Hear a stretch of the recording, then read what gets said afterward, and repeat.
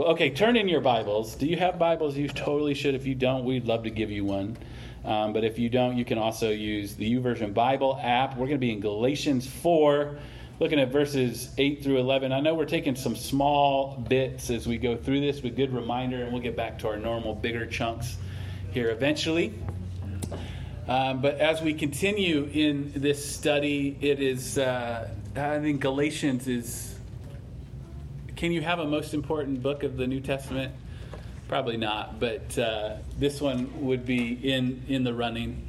It's so important for us, even in our day, and even for those of us who like to imagine being mature in our faith, it's all the more important for us. So the big idea for today is that grace takes you all the way. Like, I don't know any other way to say, all you need is grace. Grace, grace, grace. That's it. That's what we get. That's what we need. That's what we. That's how we keep moving forward. Is grace, and so that's what we want to see from this text today. I'm going to read Galatians 4, 8 through 11, and then we'll pray and we'll get into it. So hear the word of the Lord this morning. But in the past, this is Paul, remember, writing to the churches of Galatia. Since you didn't know God, you were enslaved to things that by nature are not God's. But now, since you know God, or rather have been known by God, how can you turn back again to the weak and worthless elements? Do you want to be enslaved to them all over again? You are observing special days, months, seasons, and years, and I am fearful for you that perhaps my labor for you has been wasted. Well, Lord, we thank you for your word, and we thank you for the context in which these few verses land. Just the invitation and reminder of the goodness of your grace and your redeeming work for us that you invite us back to over and over again. Lord, as we open this word today, help us, help me, that we would experience your forgiveness in real time, that we would experience your grace in our day today and every day forward, that you would be glorified and we'd be forever changed. In Jesus' name, amen. So grace takes you all the way. Now, maybe I've talked about it before, and I'm not even sure if I've used this example before, but ultra marathoners are like heroes of mine. Like, I'll occasionally watch some clips of videos of people that we're sure are crazy, but do amazing physical feats that are just so phenomenal to watch. And their ability to run for like 100 miles and keep a pace that I can't keep running 2 miles. It just blows me away. It's just amazing. The story of one runner, however, I think matches the problem that is unfolding in the Galatian churches that Paul is writing to. And so this is just a snippet from Runner's World magazine back in 2017. And it says, Jim Walmsley has a thorn in his side in the form of Western States endurance run. 2 years in a row, he entered the prestigious 100-miler as the much-hyped favorite. And 2 years in a row, he is left disappointed. And the first disappointment, which is vital for us, and he says in 2016, he attacked his debut at the distance aggressively, going out at a pace 40 minutes ahead of the course record. And he made a wrong turn at mile 93, got lost, and he shuffled into a 20th place finish. And so this guy, well-known, popular, phenomenal runner, and that wrong turn cost him a record that he was about to smash, and it created a legend, like known for this mistake. This will carry him in, like this is who he is now, known for this wrong turn. And the wrong turn was actually, fascinatingly enough, a shortcut. But in order to avoid disqualification, he had to run back 2 miles to get back on the course. And that mistake ruined his race. It got in his head, it changed his pace, and he never could get back. And he was beaten by essentially having to run in reverse. And some in the Galatian churches were essentially doing the same thing. They're on this marathon of life, and then they're instructed or influenced to take a wrong turn, and they end up running the wrong way, ending up in reverse instead of moving forward in their faith. We know the Christian life is a race. If you've been around churches long enough, you've heard Hebrews 12, 1 and 2. Let us run with endurance the race that lies before us, keeping our eyes on Jesus, right? So there is movement involved in the Christian life. There are hills and there are at moments heat, but looking to Jesus is recognition that the race is already won for us. And that's where our endurance actually comes from. That's how we finish, knowing that it has been accomplished, and we just now live in light of that. But Galatian Christians were succumbing to this lure of false teaching and the inclinations of their flesh, and they were essentially running in reverse. And this is what has Paul concerned. This is what needs to be corrected, as we've already talked about in our study. This is the taint that has to be removed from the churches for them to live what they are destined to live in light of who Christ is. So we begin first thinking through the folly of reverse.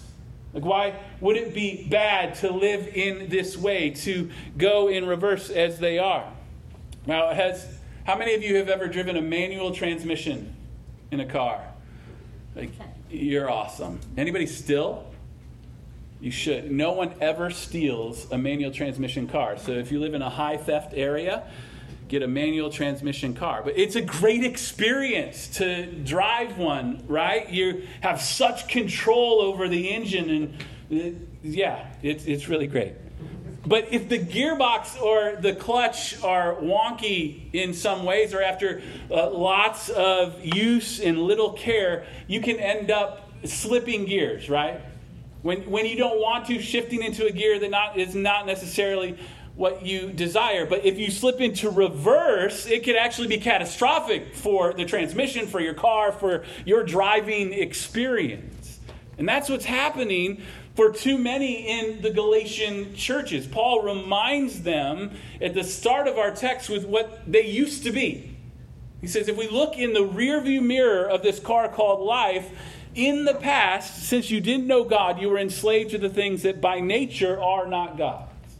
So here's the reminder for them in the church of what life used to be like. For most of them, they're Gentile believers. That's the key audience here in this letter. And their past was actually marked by a paganism of the culture that they lived in. Like, that was almost to a person that was going to have been their experience, this idolatry in the raw. And we don't quite have the same experience today. We definitely have idols in our culture that we worship in much the same way, but we don't necessarily call them gods, even though they attempt to be. But they were living this life that was worshiping these made-up deities of stone and wood. And so for them, it was a performative experience, essentially trying to bring pleasure to this rock so that it might make it rain for you. It sounds silly, but that is their life. And Paul says that it's a life enslaved, trapped in this never grasping of what they're reaching for. It's always remaining lost, running after something and hoping for something that these things cannot deliver. But they had heard the gospel, the good news of Jesus' life, death, and resurrection for them that was preached by Paul. And they came to believe in this glorious turn of life. They rejoice at the grace of God for them. They recognized that they were sinners in need of rescue and that Jesus came to be their rescue. It's glorious. But sadly, what is happening, what was starting to match what used to be. Starting to look a lot like their past. In verse 9 he says, but now, since you know God, or rather have been known by God, how can you turn back again to the weak and worthless elements? Do you want to be enslaved to them all over again? And things change. They know God where before they had no understanding of who God was. They've actually been awakened to that reality. They've been saved by the work of Christ. They have been redeemed. They've experienced the Spirit, the application of their sonship in Christ. But the problem is that they are turning back to weak and worthless elements. Now, It's important for us to recognize that Paul is here not talking about gross sin in the life of the people. And that's coming. He's going to talk about sin and going back to things of the flesh as well. But this is a justification problem for them. This is about what they think is needed for redemption, for salvation, to stand blameless before God, and how life is supposed to look after you've received that or achieved that. And they were ended up, just like before, treating God like that rock that they had to please to get rain. And Paul says that's not how it works, and he fears that they're in danger of walking away from the freedom that they received by faith in Christ and by his liberating work, in order instead to embrace special days and months and seasons that were related to the law. It's like taking up what they'd never known before, following the law, finding themselves enslaved to that. So Paul associates the Galatian turn to the Torah essentially as a return to Gentile idolatry. This has long been a human problem, and it's even for those that have experienced redemption, right? We go back to Israel having been freed from slavery. This is the great Exodus. It's their foundational reality of being God's people. Yet in the wilderness, they hunger for food of oppression, and they long to go back, right? We know that story well. It seems absurd, but we live it just like they do all the time. And this is why it's happening in the Galatian churches, because they are made of the same stuff. Without a doubt, there was the influence of false teachers, of these Judaizers that came and preached and said, if you want to actually be a strong Christian or an actual Christian, a follower of Christ, you have to take on the Mosaic law in the same way that we have as Jewish believers. And so that is going to become a huge hurdle for Gentile believers. But for many of them, they're like, okay, well, I just want to follow Jesus. And so I'm going to do what these people that seem to be experts say that I need to do. And so the Judaizers are certainly to blame. And Paul's going to have increasingly strong language for these false teachers. But that reality of influence, paired with the fact that they are human and just naturally inclined toward these things, it ends up becoming a disaster. I think that's why it still happens today, right? Because we are made in such a way, or essentially trained in such a way, to love law, the to-dos of life, something to accomplish. And sometimes grace can just sound too good to be true. That I can actually be saved without regard to how bad I am, that I don't have to prove myself first, I don't have to spruce up my resume or hang out with the right people. Like, are you sure? Did God really say? And salvation on the basis of faith? Surely there must be something about me that is worth it for him to come and save. There must be something I have to do to either be saved or maintain that salvation. And then it's the reality that we're surrounded by merit. We're surrounded by earning in our world and things that are actually good and worthwhile to a great extent, right? Because, friends, don't hear me wrong. You should, in fact, do a good job with hopes of promotion eventually for doing a good job where you work. You should study before the test so you can actually pass it, whatever that test is in life. And if I want to lose weight, then I need to stop eating donuts, right? Weight loss is not a grace-driven effort, but that's a whole nother Sunday. It is right and good to earn my weight loss, right? So earning something is right and good when it comes to a promotion, when it comes to schoolwork, when it comes to my waistline, but not when it comes to salvation. So we love the law, but we're also people that love control. We love to put ourselves in charge of a situation, and we don't need to get into the ways that we do this these days, because some of you would email me mad that I brought it up. But we essentially live in such a way that we want to be in the driver's seat. And we forget that the first lie in the garden was that we could be God. And we just go on trying to live that anyway. And all these things together, our love for the law, our desire to be in control, they just set us up for the risk of jumping back into slavery, jumping back into missing the goodness of the gospel. And then along comes something novel, something new to us, some new way of thinking, or somebody promotes some undiscovered necessity in serving Jesus that they got by taking certain verse numbers and multiplying them by certain chapter numbers, and then poof, look at this great knowledge I have. Now you must follow it. Right? I mean, you've seen some of these books. You've heard some of these people. And all the more, we have friends that have decided that the better way was actually to go back to living under the Mosaic law. Like, that's a thing. Like, oh, you need to all understand Hebrew better. You need to understand what it was like to be Israel and cling on to that. It's a very real thing. And then some friend of mine just shares a meme that fires all of my triggers, and I just shift into reverse. And we become convinced that grace can't get us to where we need to go, so we take a wrong turn and we ruin the race. I think I have to live proving myself by being better at keeping the old calendar than everybody else, or whatever we tend to place in that Jesus plus this category. Yeah, Jesus is great, but I need to also do this. Or I'm going to try my hardest, and then Jesus is going to get me over that final hump. But that's not how it works. That just is leading us back into slavery. Martin Luther, he gets a couple good quotes here today. He says, "As many as trust to their own strength and righteousness do serve a God, but such a God as they themselves have devised, and not the true God indeed."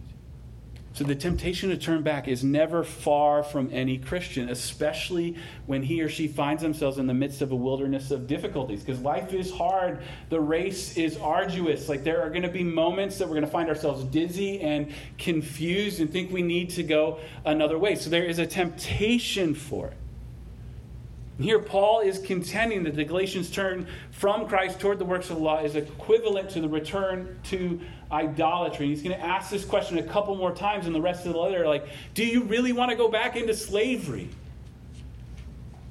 One scholar, Jarvis Williams, says he feared maybe the Galatians did not really believe the gospel when he preached the crucified and resurrected Christ to them the first time. The thing that had changed their lives, that had changed their whole category of existence, their identity, and now he fears that they've shed that they've given that up for something of slavery again. And tomorrow's Labor Day, right? So Paul, in this text, this is why we preach this text this week, right? Not at all, but he's worried that his labor is wasted. Like, I feel Paul in this moment, because he's living the pastor life feeling that all his work is just in vain because the folks reject it and live under the law. But it's not just a waste for those in ministry. This is also a waste for the believer. Decades spent missing out on grace, missing redemption, adoption, and the kingdom, the way you're called to live in light of Christ. It's hard to see why the Galatians would be attracted by slavery, except that the perversity of the fallen human heart wants to do something itself to contribute to being justified before God. And we have here in these verses not only a window into the Galatians' thinking, but I think it's also a mirror into our own hearts so often. For we too are strongly inclined to contribute something toward our justification. And Paul's essentially saying, run away from that. Because there is another way. There is a solution to the folly of reverse. And that is the joy of grace. This scandalous freedom that he keeps going on of the gospel. And it rejects all earning or self-generated contribution to salvation. So Christ has accomplished everything. And that's what Paul is reminding these believers back into. He says, but now, since you know God, or rather have been known by God, And Paul places here in the midst of this text a vital correction by saying, or rather, because they know God, but only because he knows them. They have become known by God. J.I. Packer, in Knowing God, he says, what matters supremely, therefore, is not in the last analysis the fact that I know God, but the larger fact which underlies it, the fact that he knows me. I am graven on the palm of his hand. I am never out of his mind. He knows me as a friend, one who loves me. And there is no moment when his eye is off me or his attention distracted from me, and no moment, therefore, where his care falters. That's what it means to be known by God, that God is the initiator. Jesus is the author and perfecter of our faith. He does the earning. He does the redeeming, the adopting. You just live in freedom in him. And what joy that is for us. We hear it when Paul writes to the Ephesian church. Blessed is the God and Father of our Lord Jesus Christ, who has blessed us with every spiritual blessing in the heavens in Christ. For he chose us in him before the foundation of the world to be holy and blameless in love before him. Notice he doesn't say he predestined for you to try to be holy and blameless. No, to be holy and blameless in him. He predestined us to be adopted as sons through Jesus Christ for himself, according to the good pleasure of his will, to the praise of his glorious grace that he lavished on us in the beloved one. In him we have redemption through his blood, the forgiveness of our trespasses, according to the riches of his grace that he richly poured out on us with all wisdom and understanding. Yes, amen. The Bible preaches better than any preacher I have ever heard. And there it is for us, that he knew us. He determined to know us out of love.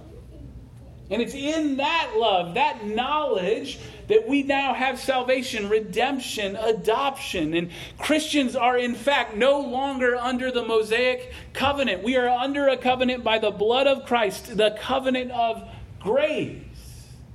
And so this is the remedy. This is why Paul's he's not trying to one-up the Judaizers saying, oh, actually, you have to do life this way in particular. He's taking them back to this covenant that Jesus formed with them by his work on the cross for them.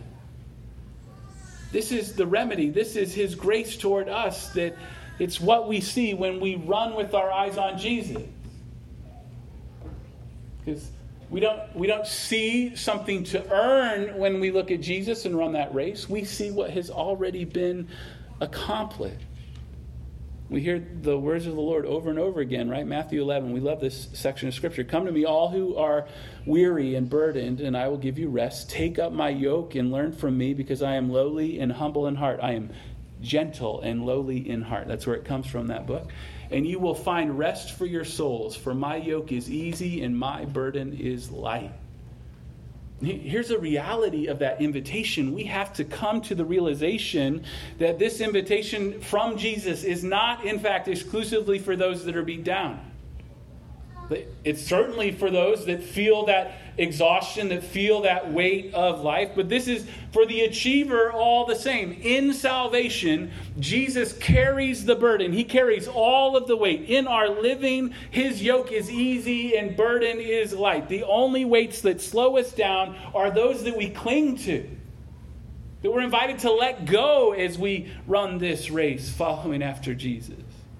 And to release the weight, we need the good news of this grace over and over again, and then some more. Again, from Martin Luther, he says, the law is divine and holy. Let the law have his glory.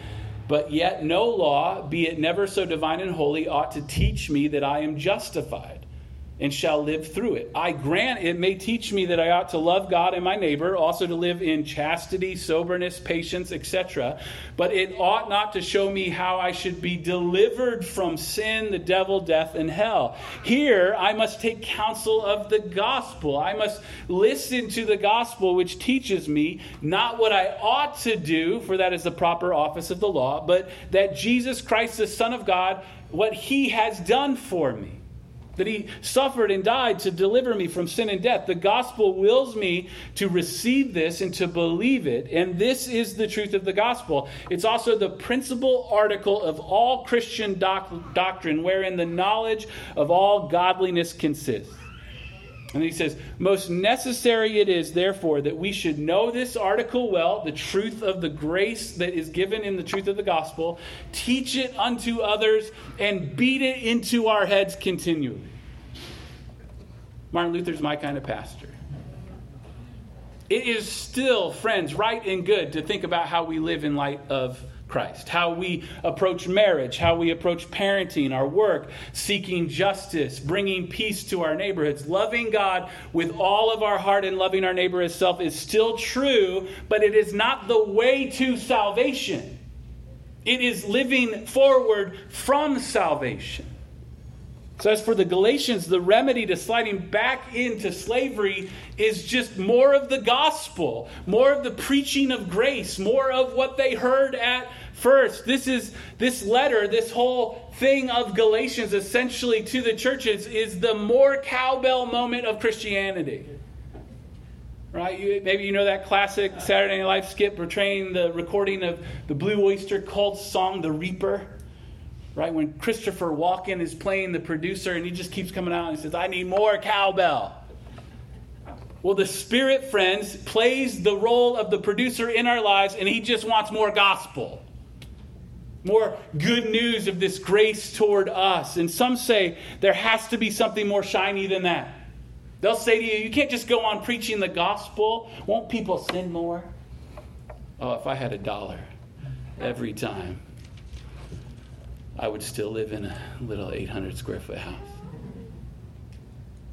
With a lot more money, though. But Paul has a completely different opinion, right? Like he said, go on, say that's absurd. But what you need to fix that absurd idea is more gospel. And we live in a day that it's like, okay, I don't know how many pastors I've talked to in the last 2 weeks that, hey, what are your big plans for the fall? Because, the fall's when churches reboot and they launch a new campaign, get everybody excited. And I'm like, I'm just trying to live with folks and preach the gospel. That's our big idea for the fall, friends. Come on. That's our big idea for growth of the church. And listen, if that ship goes down, I am going down with the gospel ship because it is the only life preserver that can bear my weight. All right. Because I'm a big dude. And I'm a huge sinner. And I need something that can carry me. You need something that can carry you. And you only find that in the gospel of Jesus Christ. His finished work for you. Running back to the old ways is going in reverse. And freedom looks different. Grace actually takes you all the way. You need to hear this. Jesus has earned for you the well done that you are going to hear from the Father. It's finished. You can expect that. It's a promise for you. Now you can live from that. How great is that? You just get to go on live. Try this thing out. Try out the excitement of the grace that you receive. Grace takes you all the way, friends, because it is the only way. So be suspicious of reverse. I miss living in D.C., and maybe the two of you that lived in D.C. at the same time as me will remember in the metro, this is in the subway, there used to be a sign. This is big anti-terrorism moment. So it said if you saw something suspicious, you were to tell somebody, right? But they had this really funny ad that paired the idea of suspicious behavior as being something out of the ordinary and dangerous. And they paired that with suspicion. And so they said the word you were to use is that there's something suspicious. Because I know that's right. That's something else I miss about D.C., that phrase. So there's something suspicious when you're invited. That made no sense to anybody but me, and that's cool. But be suspicious of reverse. The devil doesn't have any new tricks, you guys. But he is super consistent in trying to move us away from grace. There are an unending amount of things that are going to come out that say new. There are new ways to unlocking the mysteries of all time, Oh, I've deconstructed and I finally have arrived at the reality. And there are some things the church needs to deconstruct out of because it's not the grace of Christ. But when you hear of these unlocked mysteries, don't be enslaved by them. Instead, ask the Spirit to keep you watchful for ways that you disregard grace and where your transmission slips. That you wouldn't fall into reverse. So be suspicious and then beat the gospel of grace into your head and heart. When we think we know and want to move on to other things, we prove that we don't know at all. The gospel of the finished work of Christ is the meat that we were meant for. The grace of Christ. Run with it. It is the pure power of God for salvation. See it in Scripture. Hunt for it. Savor it. Share it. Preach it to yourself every day. And if you have a hard time in Scripture saying, well, where's grace in this? Ask one of our beloved brothers and sisters to help me see the grace of Christ in this story of Scripture. Help me see how this ties into my salvation and how I now get to live free in Christ. That's what we are here for. We would run together looking to Christ. So be suspicious and beat the gospel into your head and hearts, that it would find purchase and remain forever. Because grace takes us all the way.